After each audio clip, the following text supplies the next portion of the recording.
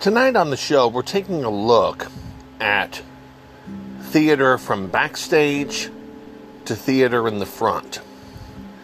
In Kansas City Magazine provided the articles on both of these people.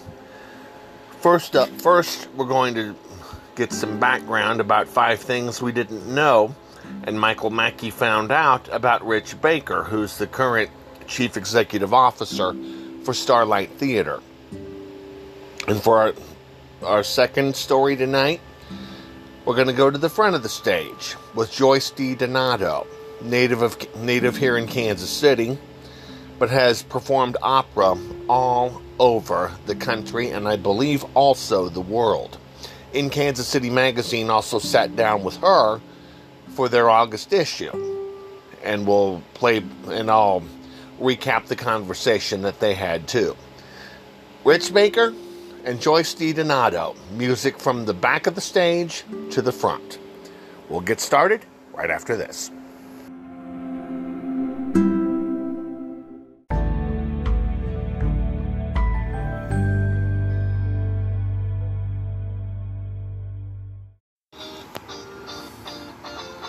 The Guide to Living in Kansas City. People in Kansas City.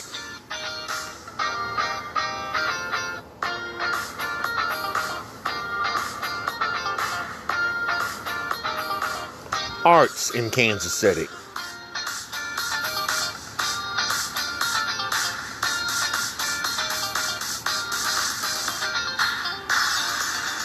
Fashion in Kansas City.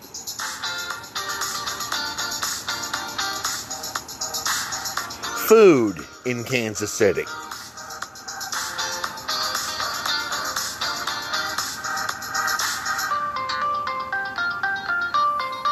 Homes in Kansas City.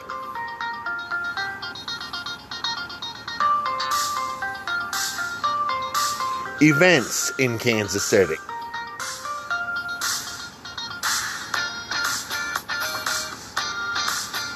We are in Kansas City. Find them online at inkansascity.com.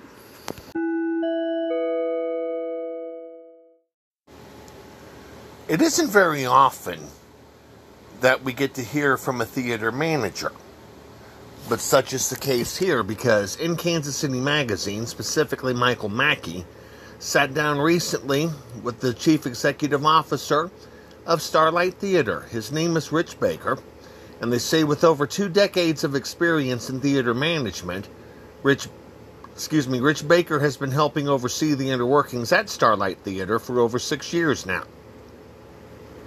Besides helping produce over 15 different plays and musicals for Fox Theatricals, Baker is also a voter for the American Theater Wing's annual Tony Awards. We caught up with Starlight Theater's president and CEO to find out 5 things you don't know about the behind-the-scenes powerhouse. First of all, these are Rich's words. Before I became involved with theater professionally, I graduated from the police academy in St. Louis. I worked as a police officer for only a year. I actually joined as a stepping stone to the FBI, but they move you around for the first 10 years or so, and my wife and I knew that it would be very difficult to raise a family that way, so I considered another career. I worked at a CPA firm before the Fox Theater in St. Louis hired me on full-time, and the rest is history.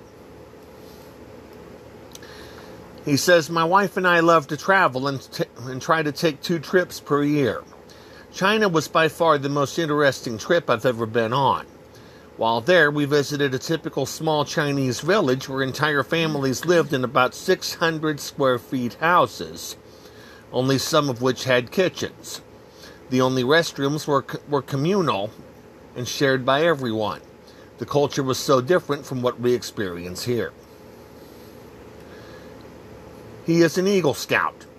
He said, for my service project, I organized a group of scouts to stain the entire outside of the church building our troop was located in. Our work saved the church thousands of dollars. He says he loves fast cars. Any chance he gets to drive a fast car, he'll take it. He said he'd have had the chance to drive a Ferrari with Gotham Dream Cars and even drove Richard Petty's race car at the Kansas Speedway. Better do you than me, pal. And last but not least, he said, my love for theater began in high school with Sing Out, a local version of Up With People, a global program that empowers young people through music. I played every role, from music director to stage manager, and everything in between. At the time, my parents just thought it was a great way to keep me out of trouble. Little did they know it was what led me to meeting my wife, Peggy. Give you some information while we're here on Starlight Theater. A long time ago in the 70s, music concerts went there, and oh yeah, Dierks Bentley was there too a couple of years ago. Give you some information from Starlight Theater. We'll go to kcstarlight.com to share it. See if they have anything to share. We'll see here. Just a second. Takes a little time for it to warm up here a little bit. Here we go. Maren Morris, the tour. Matchbox 20, the tour for 2021. A lot of events, I guess, are coming next year. And we may as well just go ahead and take a moment to look ahead here. Bare Naked Ladies are coming as a part of the Capitol Federal Concert Series next June the 30th. Lindsey Stirling next July 3rd. Maren Morris next July 16th. Goo Goo Dolls next August the 2nd.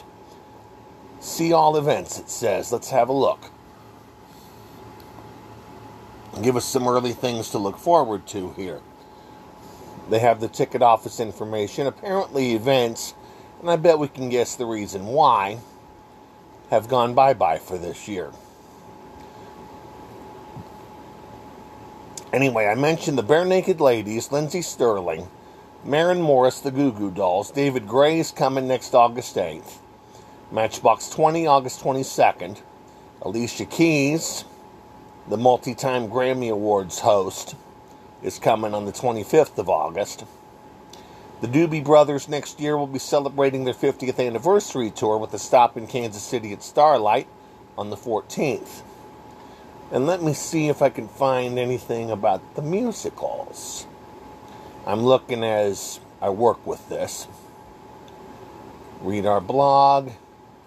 Just a second here. They just say that this is Kansas City's home for the best Broadway musicals, concerts, and unique theatrical shows. Their number, of course, 816-363-STAR, or those of you who like to do numbers all the way, 816-363-7827. I remember going to Starlight a couple of times to see Roy Clark when I was younger. Starlight is a very, very good place. See if I can find a few more events. Here we go, Broadway season tickets. See if they'll have a 2021 list for Broadway. Just a second here. Auto renew for 2021. Let's see if they have a listing. Unfortunately, they do not. So, I guess it's not going to be an easy way of finding them. But in any case, 2021, there are a lot of things that are happening, finally. And I guess the best way I can say to do this, to encourage you to follow what Starlight's up to, is go to kcstarlight.com and start planning for 2021. I wish there was a better way to describe it, but in any case, Rich Baker has done a good job as far as being Starlight Theater's CEO. On the other side of this break, we're going to look at a conversation In Kansas City Magazine had with world-renowned opera singer Joyce DiDonato, who makes her home here in Kansas City. She has had a background unlike any other. We will take a look at it through the words in Kansas City on the other side of this break.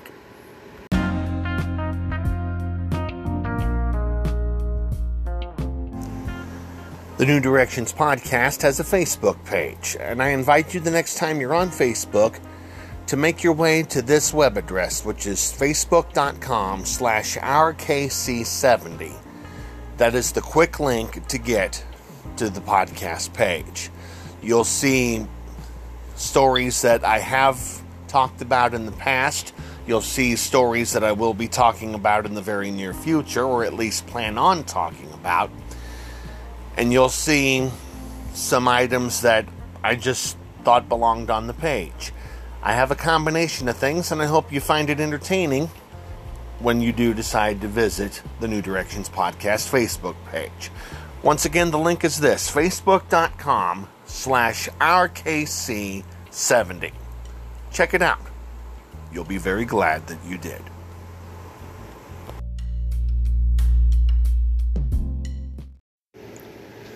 I first heard of this opera star in 2014 when she, with accompaniment provided by the Kansas City Symphony, sang the national anthem at Kauffman before game number 7 between the Royals and Giants.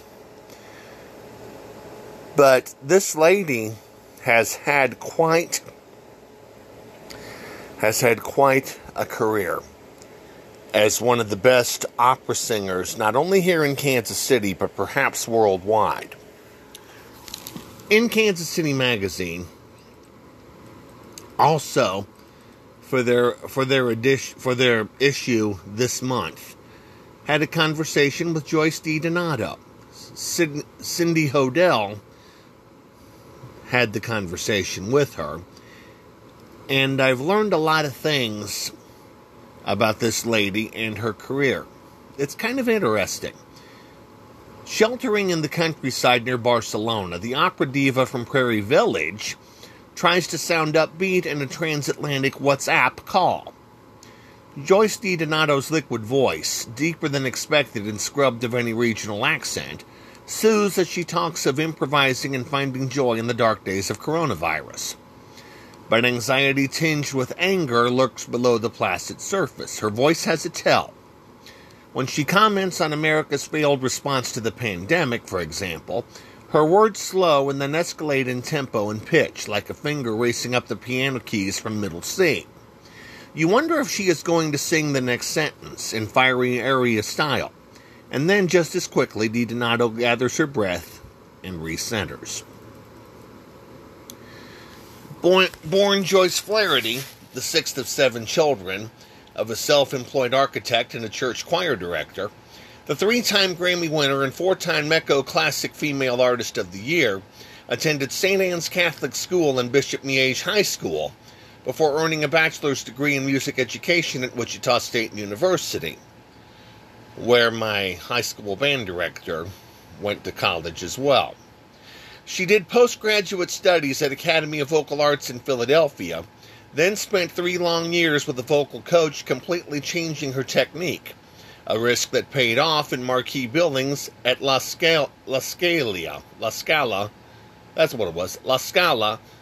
Opera Nationale de Paris, the Royal Opera House, and the Metropolitan Opera. She got a late start at age 35, but at 51, she's still at the top of her game. DiDonato, who has been married twice and is currently in a relationship, kept the name of her first husband. She has headlined in all the world's great opera houses and sung nearly all the major lyric coloratura mezzo-soprano roles. Before the Met was forced to go dark, she sang the title role in Handel's Agrippina to stellar reviews in a February and March run. DiDonato was known for daringly fresh interpretations of classic roles on stage, and also for shedding some of the conventions of diva behavior offstage.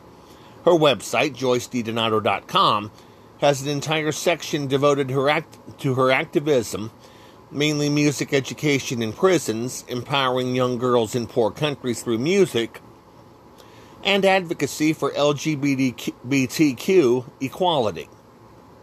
Her Twitter and Instagram feeds are a charming and personal mix of backstage moments, gardening photos, art, and lately Black Lives Matter posts. DiDonato's most recent Grammy-winning album, Songplay, mixes jazz, Latin, and tango rhythms into arrangements of Italian Baroque arias, jazz standards, and tunes from the Great American Songbook. DiDonato will perform in a live stream at noon Central Time, September 12th, from the Fundació Hospital de la Santa Cruz, the first, St. Paul in Barcelona, Spain, joined by pianist Carrie Ann Matheson and a yet-to-be-announced guitarist as part of the Met Stars Live in Concert series. Tickets cost $20 at metopera.org. The concert will be available for later viewing for 12 days. Now for the Q&A. You have homes in Kansas City and outside Barcelona. Why did you decide to shelter in Spain? All my work for the year has been canceled. I was due to be at the Met performing through the end of April and then touring the States in May, and it all got canceled. With my partner, we made the impulsive decision to be here rather than to stay in New York. So right now it feels like we made 100% the right decision. Just watching, what should have been the greatest country in the world completely and utterly fall down on the responsibility of this pandemic has been extraordinary to watch. I have to say, horrifying and extraordinary. What is your pandemic life like? We've just been doing a lot of work, like many people, in the garden and trying to fix up some things around the house. But emotionally, I have to say I've gone between two extremes without a lot of middle ground. From really, really, really, really enjoying kind of a blissful time of quiet and solitude and reflection, and going inward in a way that I haven't been able to do ever in my life. And the other part has been grief. I'm looking at my industry and it's been decimated without any real signs of coming back in a viable way, at least until next year. That's been horrifying to see for my colleagues, for culture in general, and for the human spirit.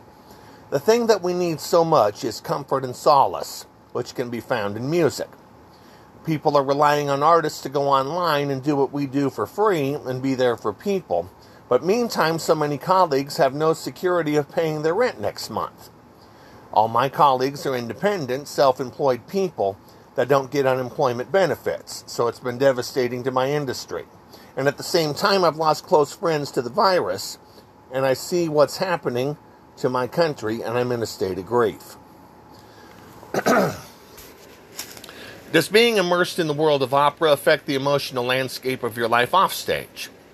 I think having the chance to immerse myself in that level of drama and emotion has actually brought a lot of clarity in my life about balance and the extremities of humanity. What it's taught me is how to be present, how to be really connected to the present moment, because that's where you have to live on the stage, not in what's just transpired or what's coming up. The other thing is it's bred a tremendous amount of empathy. I think I'm sort of geared for that anyway, but as I look around at the world today, I'm glad I know how to access empathy. And I want to continue to bring that to the world, because that's what's really missing right now, big time. And Joyce, before I move on, you're not kidding one bit. In one of your master classes online, you were helping a young singer and telling her that in one passage of a song, you have to earn that note. You can't just leap into a big note, you have to get the audience to come along with you first. That's something that I find a lot in terms of performance. But it's also true in life, I mean, it's not always that things are going to fall in our laps. I think our sleeves have to be rolled up all the time. You started out studying to become a music teacher in college. Is it satisfying after becoming a big star on stage to add the teaching part now? In just a second. Let me find that answer there. She says, enormously so. It's been a gift for me to interact with young people. That moment when you see the inner light bulb go on in the student's head, when they make a connection and I'm just sitting here like a pinball machine, just keeping the ball in play.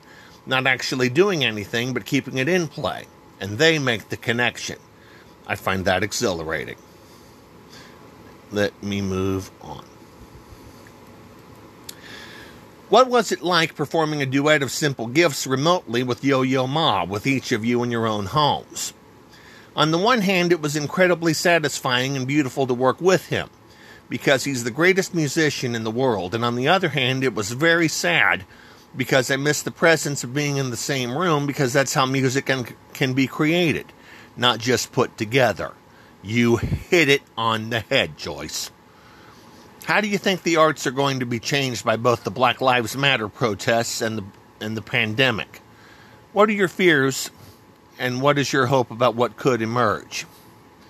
She said, my fear is that we won't change. What do you mean? Finally, it is the moment where awareness is coming into our lives. We are starting with our eyes to see things our fellow human beings have been experiencing that we've either been oblivious to or ignorant of or purposefully have turned our eyes from. And when you see these things, you can't unsee them and you can't unknow them. From my point of view as a fellow human being, a world where discrimination and hatred are acceptable is not a world that I want to live in or participate in, you know? Sandy Hook is an example. We live in a world where people are okay with young children being gunned down. I don't like that. I think a world that allows that really has its priorities completely turned inside out. And so my fear is that we get upset, but nothing really changes in the art world.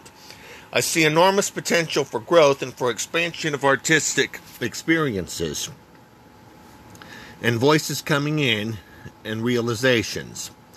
We have so much to learn from all different kinds of cultures, so much to learn from all different kinds of artists and their experiences. The whole driving force of art is to open up eyes and hearts and ears and minds, and to see how extraordinary life can be through so many filters and angles. To say this I like, this I don't like, and to move in directions that bring growth. So I'm not afraid of the changes that are hopefully coming. But I'm afraid of the status quo at this point, and that's not to say we must turn our back on everything we have been as an industry. I mean, we're a white European art form, essentially, and we don't have to deny that. But also, we are an art form that is full of potential and possibility. And the more that we can integrate and expand, for me that potential is infinite, and that excites me as an artist. Our conversation, ladies and gentlemen, with Joyce DiDonato, who brought up a lot to think about. A look ahead to tomorrow night is next.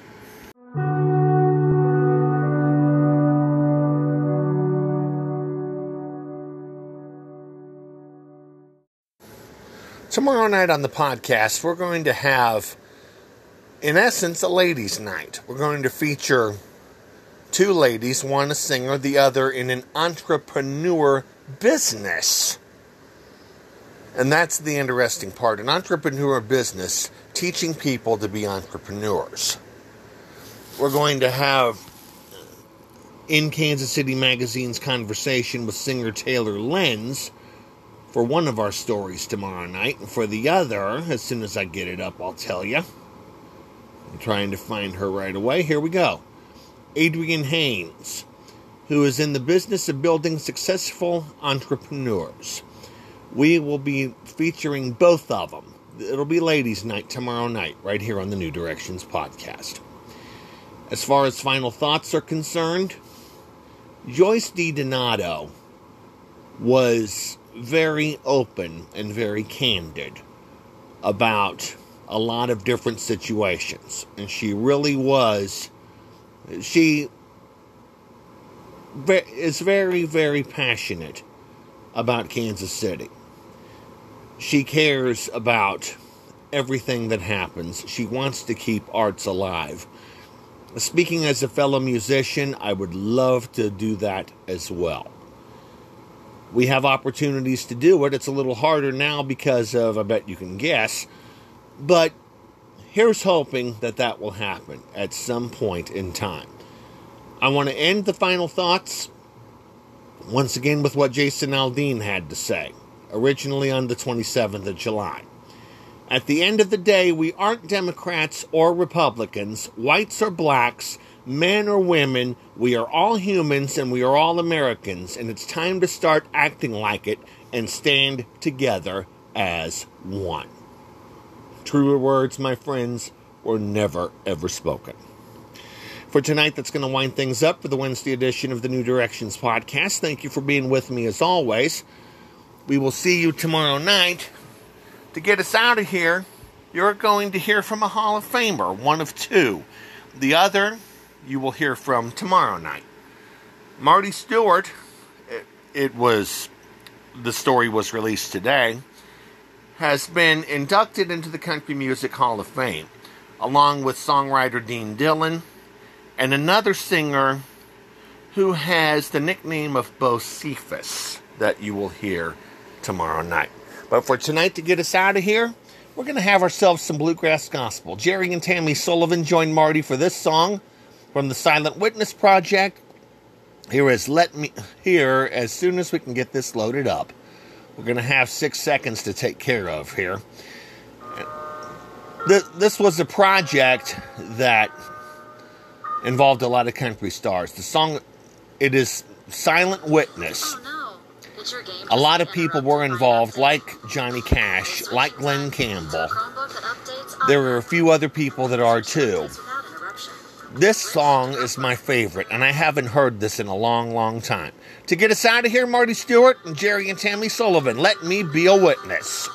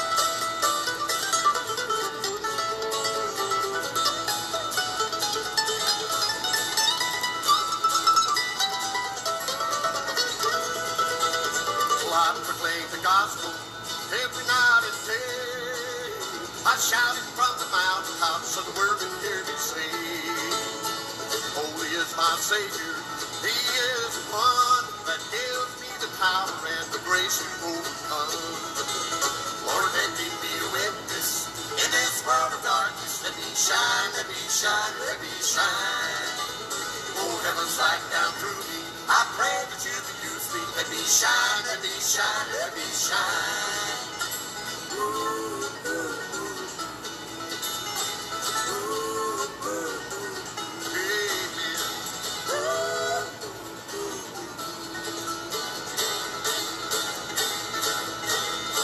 Let me shine, let me shine, let me shine.